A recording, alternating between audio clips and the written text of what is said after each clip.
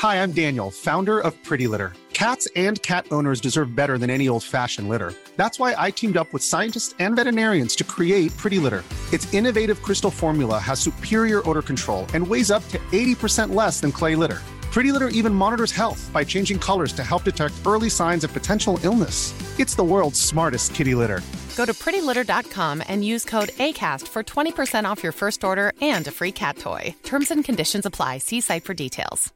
Imagine the softest sheets you've ever felt. Now imagine them getting even softer over time. That's what you'll feel with Boll & Branch's organic cotton sheets. In a recent customer survey, 96% replied that Boll & Branch sheets get softer with every wash. Start getting your best night's sleep in these sheets that get softer and softer for years to come. Try their sheets with a 30-night guarantee. Plus, get 15% off your first order at bollandbranch.com. Code BUTTERY. Exclusions apply. See site for details.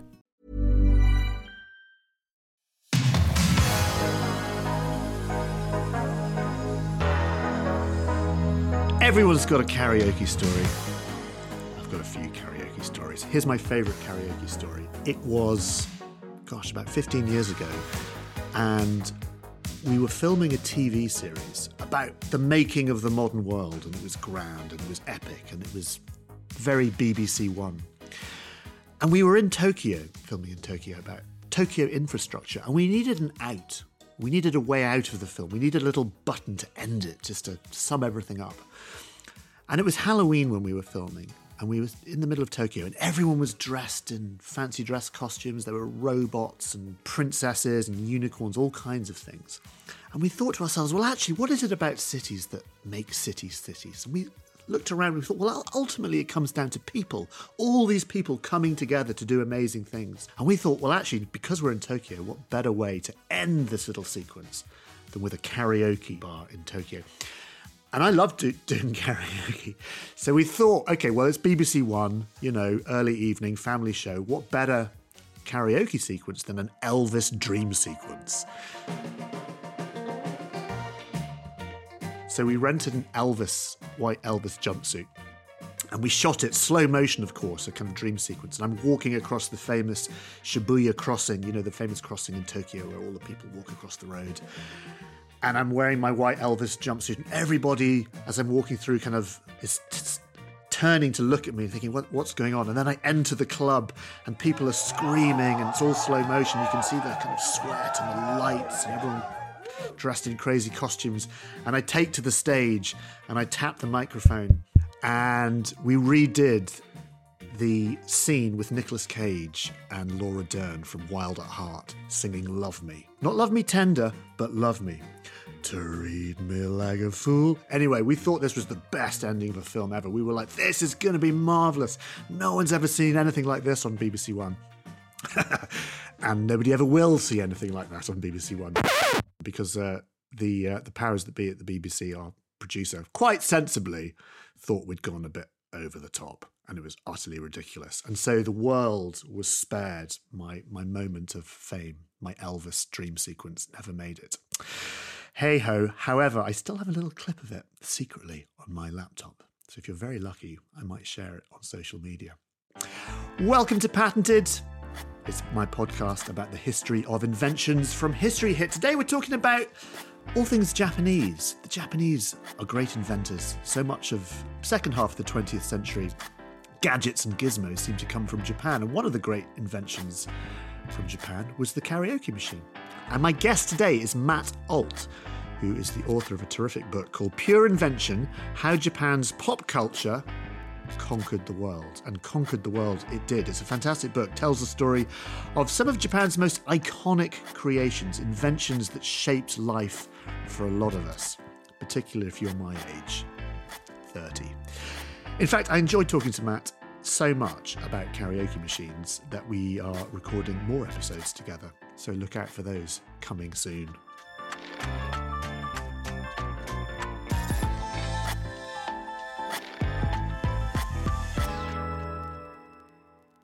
Matt, what a pleasure. Thank you very much. You're in your basement, sitting on your floor. I am. I'm in my basement in Tokyo, and it is a pleasure to be here. I love Tokyo. I'm such a massive Tokyo fan. I'm you such a should massive come. Japan. Well, I will. I've been there several times, mainly for work, filming, as discussed in the introduction to this. But I'm actually just reading your book, which is lovely, by the way. It's called Pure Invention: How Japan's Pop Culture Conquered the World. And it's a beautifully written book. I mean, apart from the subject matter, it's lovely. It's beautifully written. Thank you. You're a very talented writer. But I'm reading it and I just get this massive nostalgia because I'm of an age. I mean, I grew up in the 1980s. And for me, when I think about what you're talking about, the rise of Japanese culture, it is watching E.T. in 1981 and seeing the Kuwahara X Special Edition BMX. Right. Suddenly, in this all-American movie, for the first Yes. time, you've got this Japanese bike, which suddenly Yes. every kid in the world wants. Like, that's the bike I've got to have, and it's a Japanese bike. And then I'm thinking about, well, video games, obviously, you talk about. Sure. Big rise of video games. The And then also Walkman. The Walkman, of course, and we're going to do a whole episode about the Walkman. And I had Walkman number one. Oh, and wow. Also motorcycles too. The 1970s and 1980s, because motorcycle culture, certainly in Britain, it was Triumph and it was BSA, and in Right. America it was Harley and Indian, and it was all about those things. And then suddenly, the 1970s, Honda and Kawasaki brought these beautiful inline four motorcycles out. And sorry, one more little thing, and then I'll shut up. No, I love this. Top Gun came out. Now, Top Gun, see, this is when Japanese motorcycle culture really took off. So Right. Because Tom Cruise rode the Kawasaki GPZ 900R sports bike. And it was the first time in an all-American movie where you'd think you'd have an American motorcycle. They had the kind of prototype American sports bike. And then from there, the whole thing kind of blew up. So suddenly in America and Britain, 1980s. Love it. Oh, yes. Well, I mean, Japan emerged as this manufacturing superpower in the 60s and 70s, Yes, right? yeah. And that continued well into the 80s. Honda Civics were taking over the roadways. Sony televisions are taking over households Trinitron. everywhere. Yeah. Exactly, right. And then, but the 80s are also an inflection point because that's when Japanese things started to give way to Japanese fantasies in the form of software. And you make this point in the book. People were always a bit sniffy about "Made in Japan." It was a label that was not de rigueur. It was derogatory practically. Yeah, but then suddenly, you had this sort of flourishing of exactly Japanese. What is that Japanese fantasy? What's going on there? Like, why did this? I mean, briefly, and then we'll get on, because I know this is an episode about karaoke, but I just want to establish that your thesis, if you like. Well, the Western world has long had a fascination with things Japanese. In fact, that's where the title of my book, Pure Invention, comes from. Oscar Wilde is poking fun at the craze for Japanism that was sweeping Europe and England and America in the late 19th century. Of course, that all came crashing to a halt with World War II.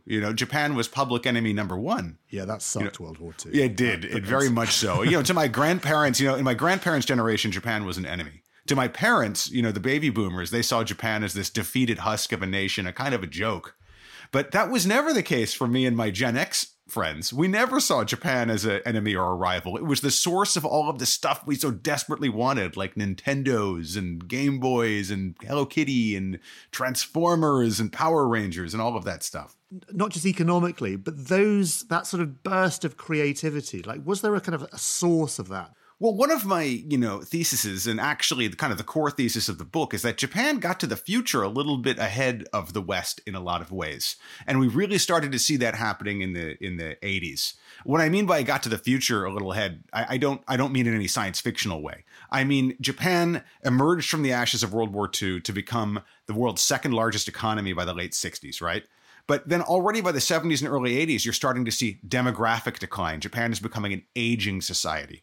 And then with the 1990s, a huge economic crash happens and ushers in this very dark period for young people in particular who've kind of lost faith in their future. They have a lot of ambivalence about what the future is going to hold as compared to their parents' generations. And this kind of boom and bust really mirrors what would happen in the West just a couple of decades later with the Lehman shock and the huge the real estate crash. And now I think if you ask young people in America or England what they think about the future, they're going to hold very similar sorts of opinions about it as Japanese youth did in the 1990s. Let's talk about karaoke. I mean, when you think about, if you ask someone on the street, name something Japanese cultural, there's a good chance they'll say karaoke. Yes.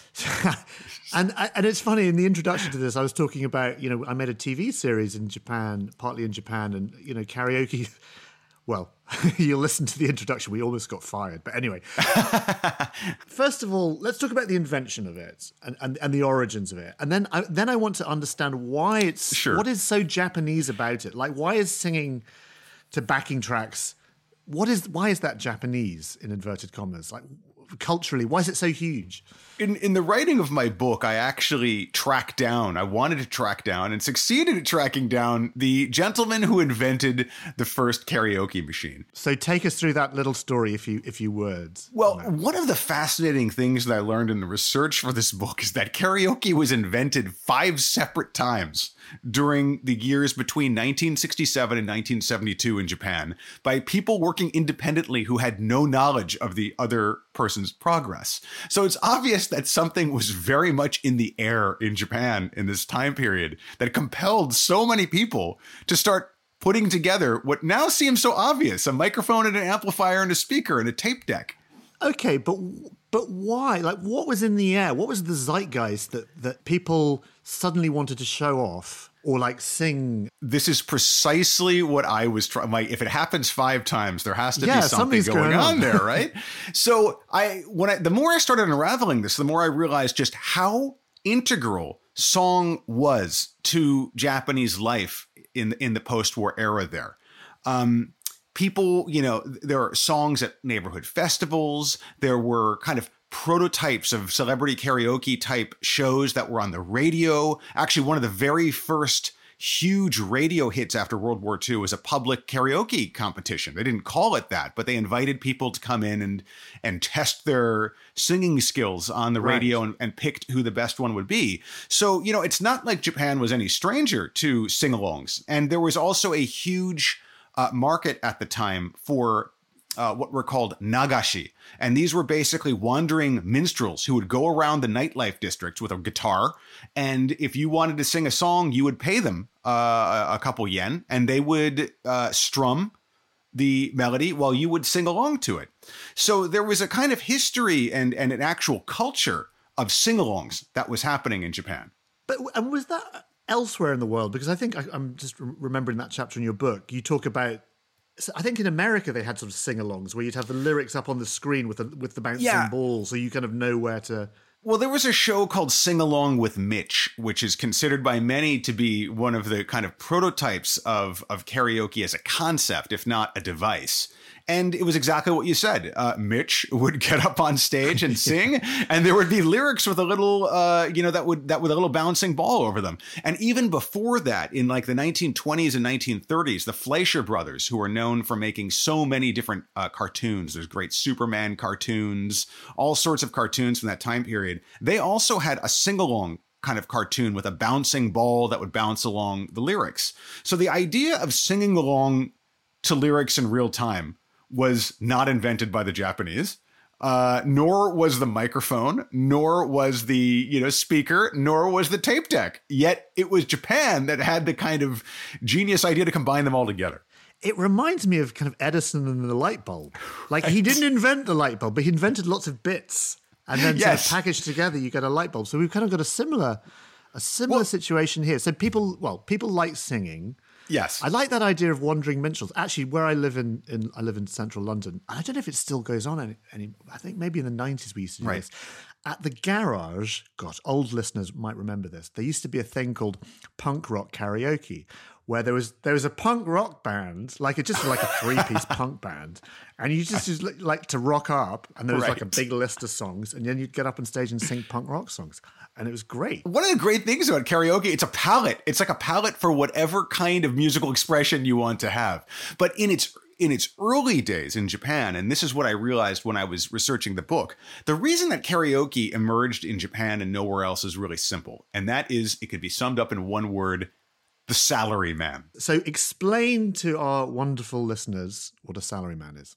A salaryman is what we would call in the West a business person. It is a salaried, white-collar office employee. And this was a very sort of aspirational job to have in the pre-war and immediate post-war. And now, of course, it's how most people in Japan make their living, as, you know, working in an office somewhere, and really in most of the advanced world.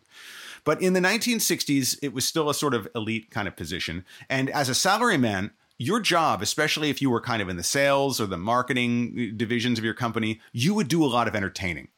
And in this day and age, in Japan, there are bullet trains, or you have planes, or you have personal cars, and it's very easy to get around. But back in the 1960s, it wasn't so easy. So when you had a business trip, it was inevitably overnight. And when you did an overnight business trip, it was considered that the people you were visiting, the company that you were visiting, would take care of you until you had to go home the next day. So that meant a lot of going out in the town. And going out in the town meant a lot of drinking. And after the conversation flagged, it might mean going to a hostess club. And after that got kind of tired, you might want to start singing. And that's where the nagashi came in. So originally you have the nagashi, who are, I don't want to say praying, but they're marketing themselves to these people. They see bored salaryman groups. Hey, fancy a song? What do you like? You know, play me Misty, you know, and then everybody starts singing along, right? That is the scene in which the need for the karaoke machine emerged. And what ended up happening was the people who created their prototype karaoke machines were essentially automating this process. It's interesting, actually, reading your book, we'll talk about this in a moment, where you talk about the different products that came along, the 8-Juke and the Sparko box and these sort of proto things. The thing that I really noticed, as well as it's not just plugging a mic into the back of an amp and having a speaker, it also comes with a coin slot. So it's very much designed, as you say, to be a marketed product. And we're talking about the karaoke machine now. You talk about these different inventions all happening in different times. There's a couple that you talk about. I just mentioned them, the 8-Juke and the Sparko box. Just tell us a little bit about what they were and this movement into this automated machine that would allow people to sing. So to track down the gentlemen who were involved in making the karaoke machine in the 60s, who are all retired now, I turned for help to the All Karaoke Industrialist Association, which is such a great. I expected when I went in there, like robber barons of old twirling their mustaches, you know, the Industrialist Association. The Japanese, they love a museum and stuff, and they love an organization. I went to the Kawasaki Museum in Kobe the other day. Yes. Sorry, I'm gonna stop talking. No, Sony had a great one too for a while. I love. Anyway, sorry, carry on. So you tracked down the karaoke. So, and they gave me the contact information for one Mr. Shigeichi Negishi, who was at the time 92 years old and was living in Tokyo.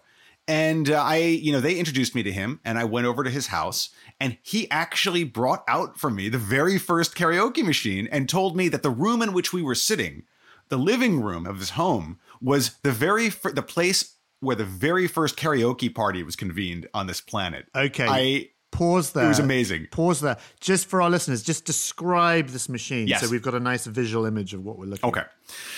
So Mr. Negishi's Sparko box was a cube, I would say about, Good name, 40 Sparko box. That's it is. And well, there's a reason for that, which we'll get to. Yeah. It's about 40 centimeters on the side, and it housed a 8-track tape deck in the top. I'm sure you remember these. I'm familiar with the 8-track. Yes, from our misbegotten youths.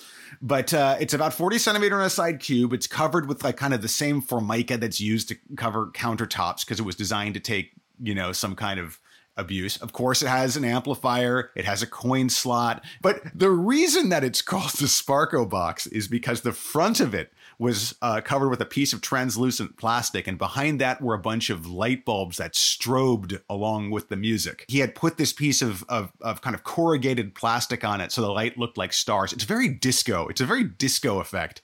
Wonderfully disco. And he came up with the name the Sparko box because at this point, karaoke wasn't even a widely known word in the Japanese language. That came along later. we'll come on to the origins of the word karaoke. I mean, people will know what it means, but there's actually more interesting origins. Oh, yeah, definitely. Are we calling this ground zero of the karaoke machine? Can we? Do we have license to do that? This is absolutely ground zero of the karaoke machine. And give us a date when the first karaoke party happened. What was sung?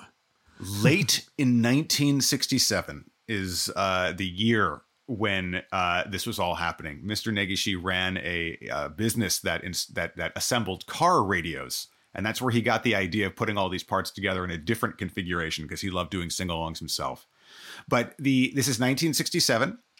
And Mr. Negishi brings this box that he had one of his engineers wire together for him home and sits with his family and slots in an 8-track tape of an instrumental song and sings it together with his family. And this is the problem. I actually have to look up what the song name is. Please Make It Be My Way by Frank Sinatra. Unfortunately, the first karaoke song was not My Way. It was a Japanese enka song, which is a kind of a Japanese ballad. The things you'll notice about when people sing karaoke is generally they're terrible. But was there something to soften the horrificness of people's... You've hit the nail on the head. This was the problem with the Sparko box and the reason that you probably have never heard of it before, as most Japanese have never heard of it before.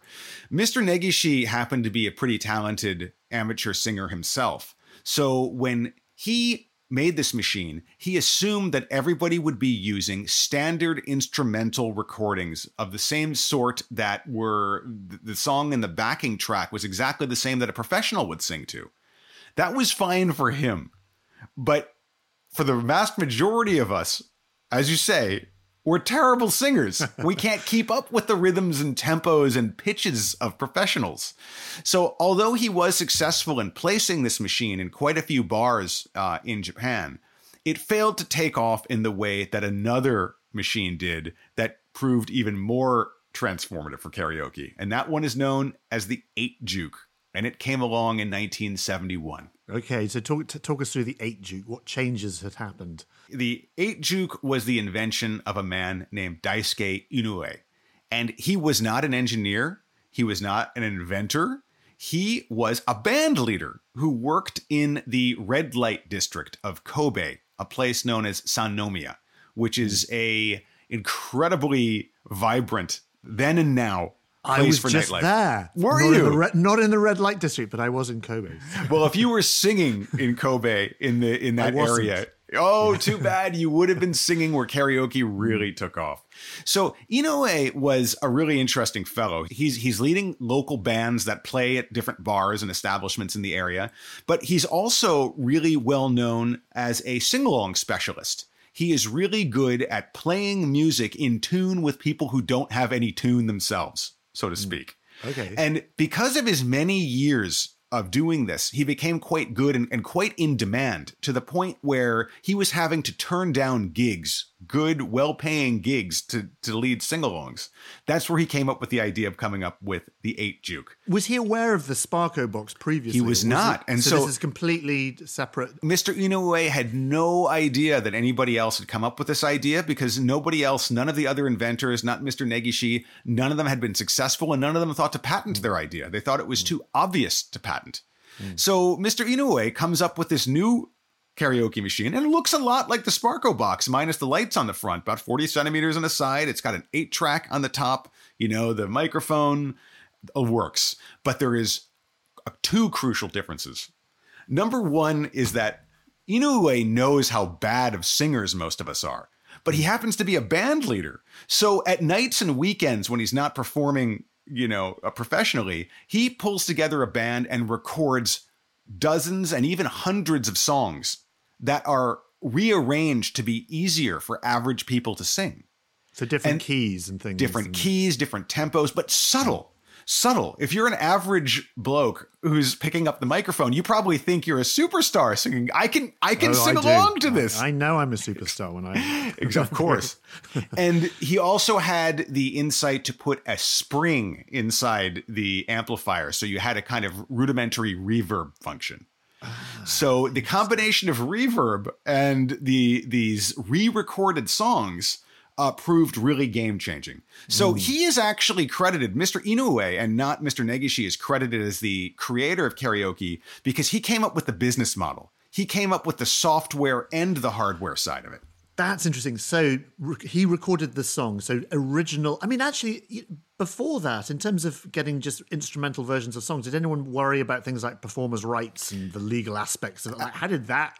At the time, if no one's patented it, like very much a legal gray zone. And so, especially in Inoue's case, he's re-recording this stuff from scratch. I don't think that the recording rights even entered in the picture until karaoke took off and people realized what a business this was. It's a good lesson in life, dear listeners, that forgiveness is easier to get than permission. As we Americans say, disrupt first, ask forgiveness later.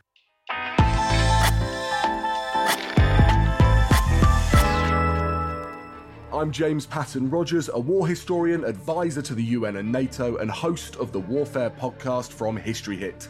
Join me twice a week, every week, as we look at the conflicts that have defined our past and the ones shaping our future. We talk to award-winning journalists. ISIS, this peculiar strain that we all came to know very well in the mid-2010s, really got its start because of the US invasion of Iraq. We hear from the people who were actually there. The Sudanese have been incredible. They have managed to get supplies to people, to individuals who are suffering. And we learn from the remarkable historians shining a light on forgotten histories. For the most part, the millions of people who were taken to those camps were immediately murdered. Auschwitz combined the functions of death camp and concentration camp and slave labor. Join us on the Warfare podcast from History Hit twice a week, every week, wherever you get your podcasts. Hi, I'm Daniel, founder of Pretty Litter. Cats and cat owners deserve better than any old-fashioned litter. That's why I teamed up with scientists and veterinarians to create Pretty Litter. Its innovative crystal formula has superior odor control and weighs up to 80% less than clay litter. Pretty Litter even monitors health by changing colors to help detect early signs of potential illness. It's the world's smartest kitty litter. Go to prettylitter.com and use code ACAST for 20% off your first order and a free cat toy. Terms and conditions apply. See site for details.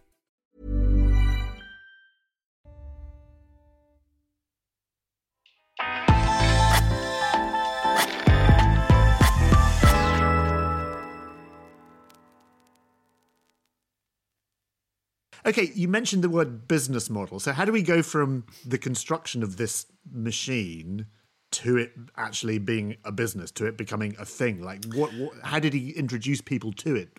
Well, first of all, Mr. Inoue had to overcome a big hurdle, which was his own colleagues. The other band leaders of the Sannomiya area were furious when they saw this machine. They saw it as taking money out of their pockets. And I actually opened the karaoke chapter with this scene. They hold an emergency meeting of the Performing Artists Association and are trying to figure out what to do. And they're cursing Inoue and they're cursing this machine. But he is a veteran of this area. He's a veteran of the scene. He's dealt with everyone from damsels in distress to gangsters. And he faces down the Performing Artists Association and says, "What? You're going to give up or you're going to roll over and die just for this machine? You guys are people. You can perform. You can compete." And that saved his bacon for that moment. But it turned out that the Performing Artists Society was actually correct. People much more preferred the machine than they did interacting with people for sing-alongs. This is what happens. When any kind of new technology comes along, the first thing that happens is people go, shit, how am I? It's going to take my jobs. I'm not going to be able to work anymore. And we're seeing this, of course, with AI. That's very astute. I actually think the roots of much of the discomfort we feel about AI extend way back to the karaoke machine, because it was the first device in any sphere that let a rank amateur feel like they were a pro. It basically democratized talent. And that's exactly what the AI does. But no, you're absolutely right. It's like, in a way, the origins of AI, I'm going to now say, began with karaoke, the democratization of talent. The karaoke machine is the start of so much that we take for granted today. It's the first user-generated content, which is basically what drives the entire internet now, right? People posting their own content online. The karaoke machine was the first machine that let you make your own content, is a kind of a remix with other people's music. I wonder where. I mean, how did people interact with this? Was it put in bars, or like, you know, you talk about the salaryman, so was it in clubs? Like, where did this machine come from? And I'm right in thinking they were coin operated. You're absolutely right. So the first karaoke machines, both in Negishi's case and in Inoue's more successful case, were placed in bars, what are known as snack bars in Japan. And these are the sorts of places that you would wind up at the end of the night. And they had coin slots where you would put in 100 yen coin and it would meter out 3 minutes of song, which was just enough for about 1.5 songs. And this time limit was carefully picked by Inoue because he knew that nobody would stop in the middle of a song and would jam a bunch of coins in. I always used to do Bohemian Rhapsody because you get more. That's a long one, yes. You get more for your money, you see. I'm thinking anyway, well, there's a funny story about this. So Inoue puts the first machine in a bar in Kobe, and he's just like, look, just I'll put it in here. We'll split the profits. You know, let's just see how it goes. And he sticks it in there, and after a couple of days, he gets a call back from the bartender. He's like, take this piece of junk out of here. It's broken down. And Inoue's like, broken down? Okay, well, that's too bad. Well, he goes in and he checks it, and he realizes the machine hasn't broken down at all. The coin slot is jammed full of coins. The entire coin box is jammed full of coins. So many people have used it. He didn't build in any system for like when it fills up. So he realized then that he was onto something. And he started making more of these and putting them in more and more bars all over Kobe, which is when the Performing Artists Association started to get a little bit nervous about these machines proliferating through their domain. Let's talk about, this is a good moment, I think, to talk about the word karaoke, because it's not karaoke. This is still called an 8-juke, which I guess 8-track and jukebox. And I'm kind of imagining, you know, I remember jukeboxes and tables in American diners where you'd put your money in and just listen to music. Yeah, the jukebox. I'm thinking of a similar kind of setup in a bar in Japan. When does it go from that to this word karaoke, which then took over the world? Well, so karaoke, it's actually pronounced karaoke in Japanese. Kara meaning empty and oke meaning orchestra. And it was an industry term. It had been used for many, many years by people in the radio and television industries to refer to a situation where you needed a singer to perform for your show, but you didn't have an orchestra. So you would give them a pre-recorded instrumental track to sing along to. And that was known in the industry as karaoke, a karaoke track. So when Mr. Negishi first started making his machine in 1967, he told me that he actually went to friends of his who were recording artists, and they're like, oh, you want karaoke? You want karaoke tracks?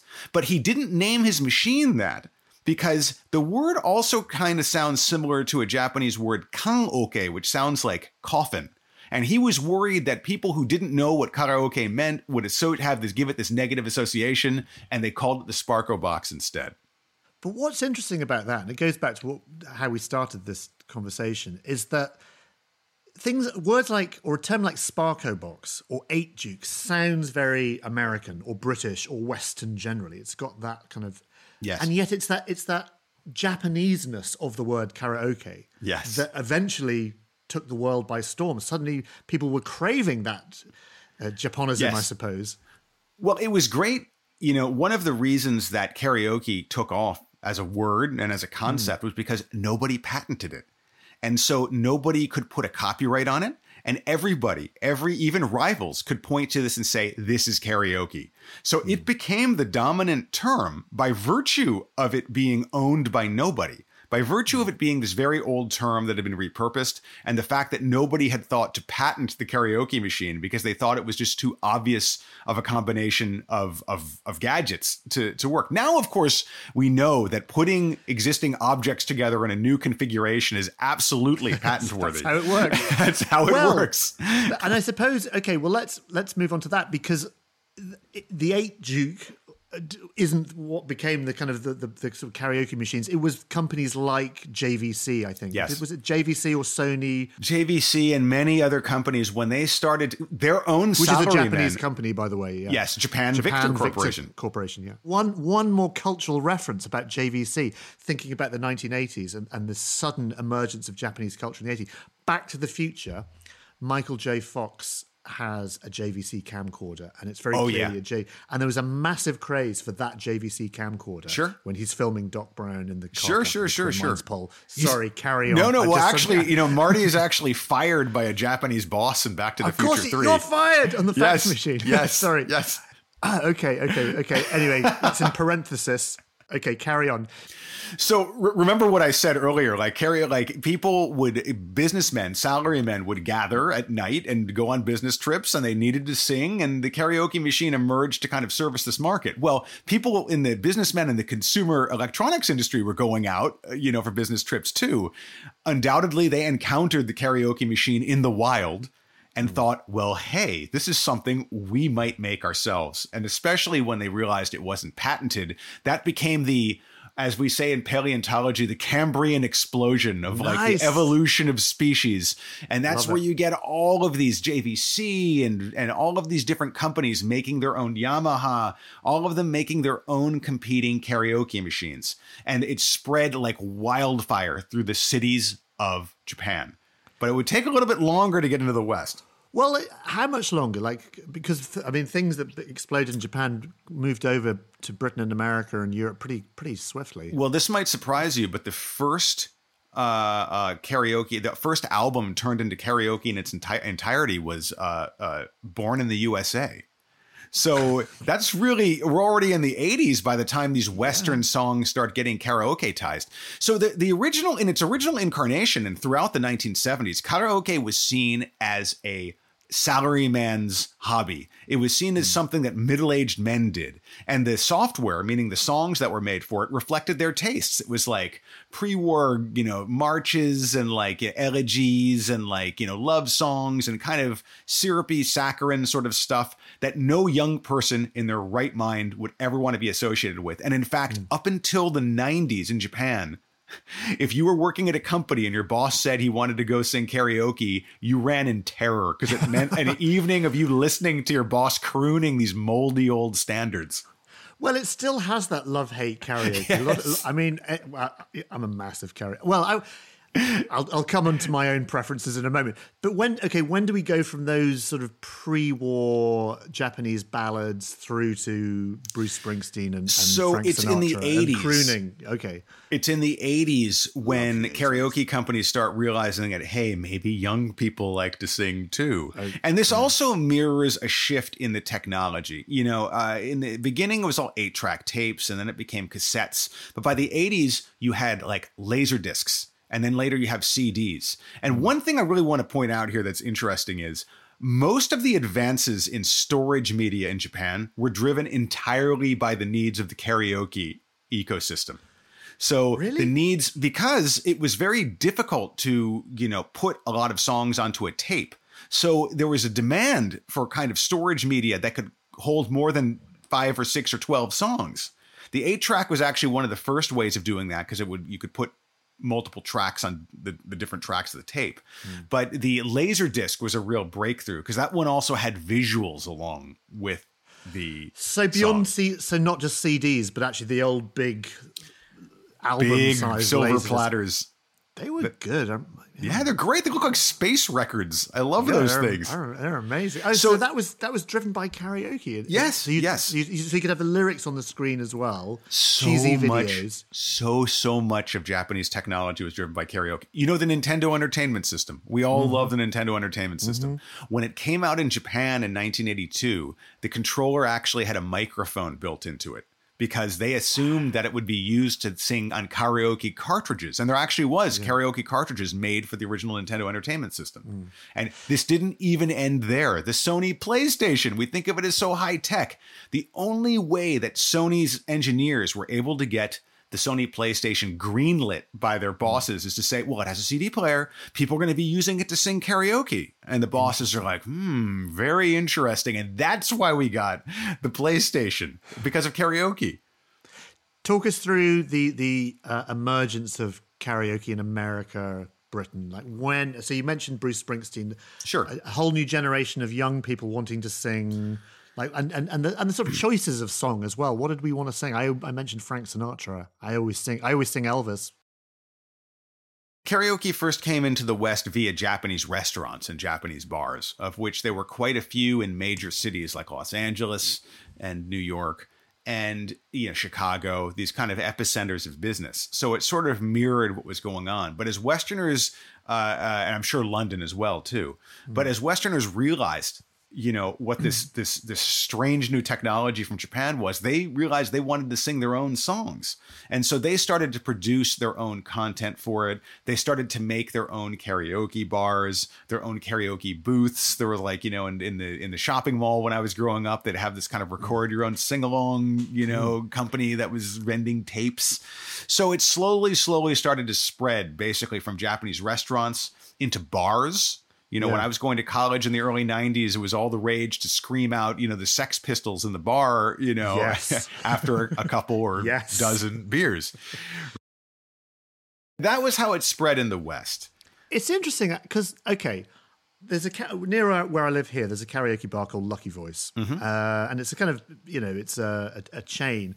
And the whole idea is that you go in with your friends into a little private room and you do your thing. Now, for me, like the joy of karaoke, I used to live in Los Angeles, all right? And there was a karaoke bar, which I think is closed down now. It was called Dimples, and it was in Burbank. And we used to go there. It was a really very cheesy, famous. Do you know Dimples? Have you heard of this? It's one of the seminal karaoke bars in LA. Okay. I kept Dimples alive. I would go in there so much. That was like, it became like we would go to, there was all the kind of cool bars in LA.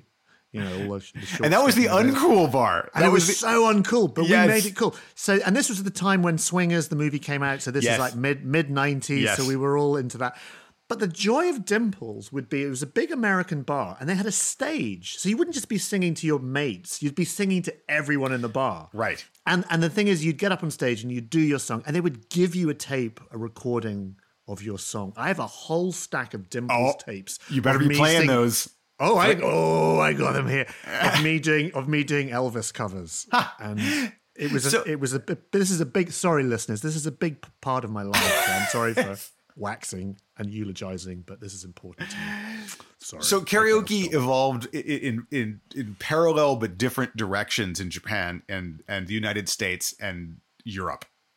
In Japan, it started out in bars, but very quickly over the course of the 80s emerged as more of a solo or small group pursuit with the development of what were called karaoke capsules, which are basically rooms where each group would get its own room and sing their own songs. So it very quickly in Japan ceased to be a group phenomenon. But as you know very well from your experience at Dimples, and I do myself from my experiences at college and many karaoke bars in the States, it remained a public spectacle in the West. Yes, it should be a public spectacle. And that's, it's almost like gladiatorial, right? You go up and there's one of two, you have one of two missions. You're either going to peacock your skills or you're going to try to crack the whole room up. That's it. Exactly. There's nothing in between. And it's like thumbs up, thumbs down. Yeah, and you'd get the adrenaline. You don't get that if you're just doing it to like three friends in a booth. Well, you're supposed to be going with a party, your party, and that way you can sing your own songs and not have to worry about what the other groups are singing. But I want to do it to total strangers for the fear. For the fear.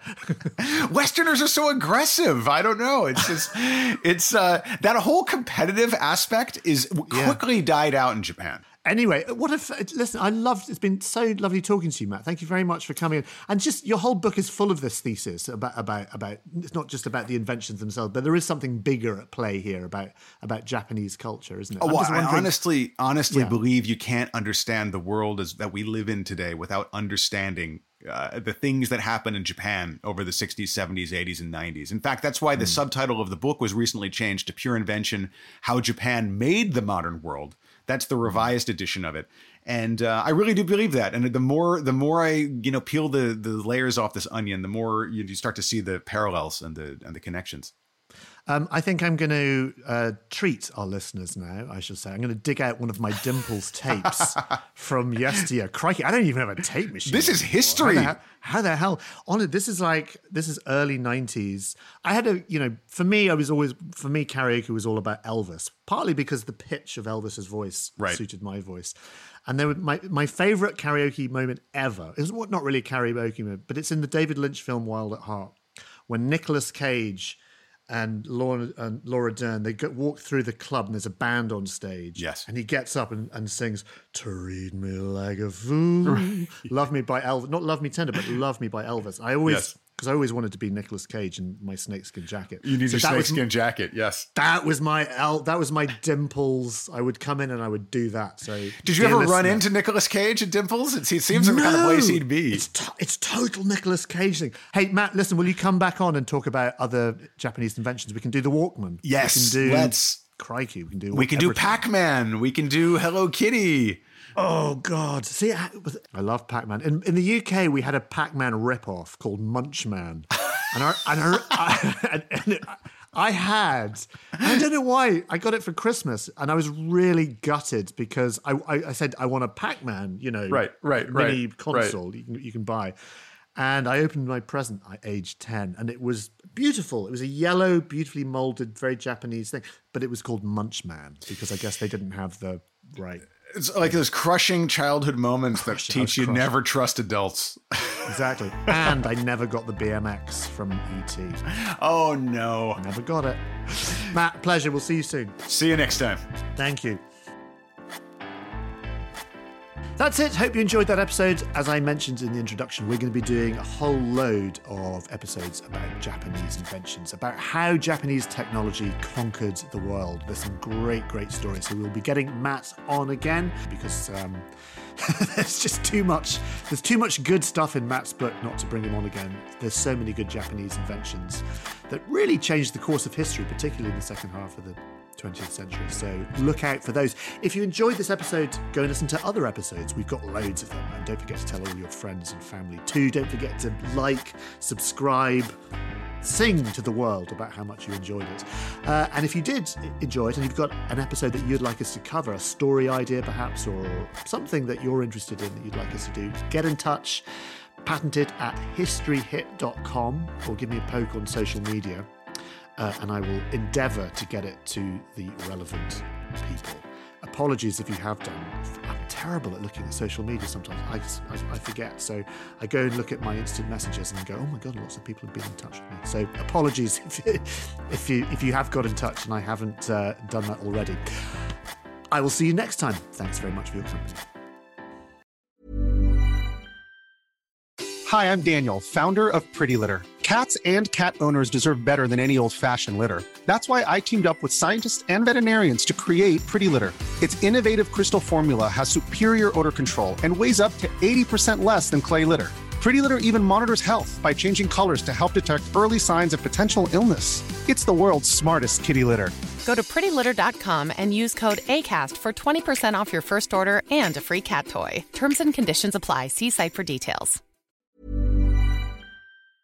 While I still have you, very briefly, if you fancy getting all of the History Hit podcast archive and new episodes ad-free, along with hundreds of history documentaries to watch, download our app across Apple App Store, Google Play, and smart TV platforms. Follow the link in the show notes or go to historyhit.com/subscribe.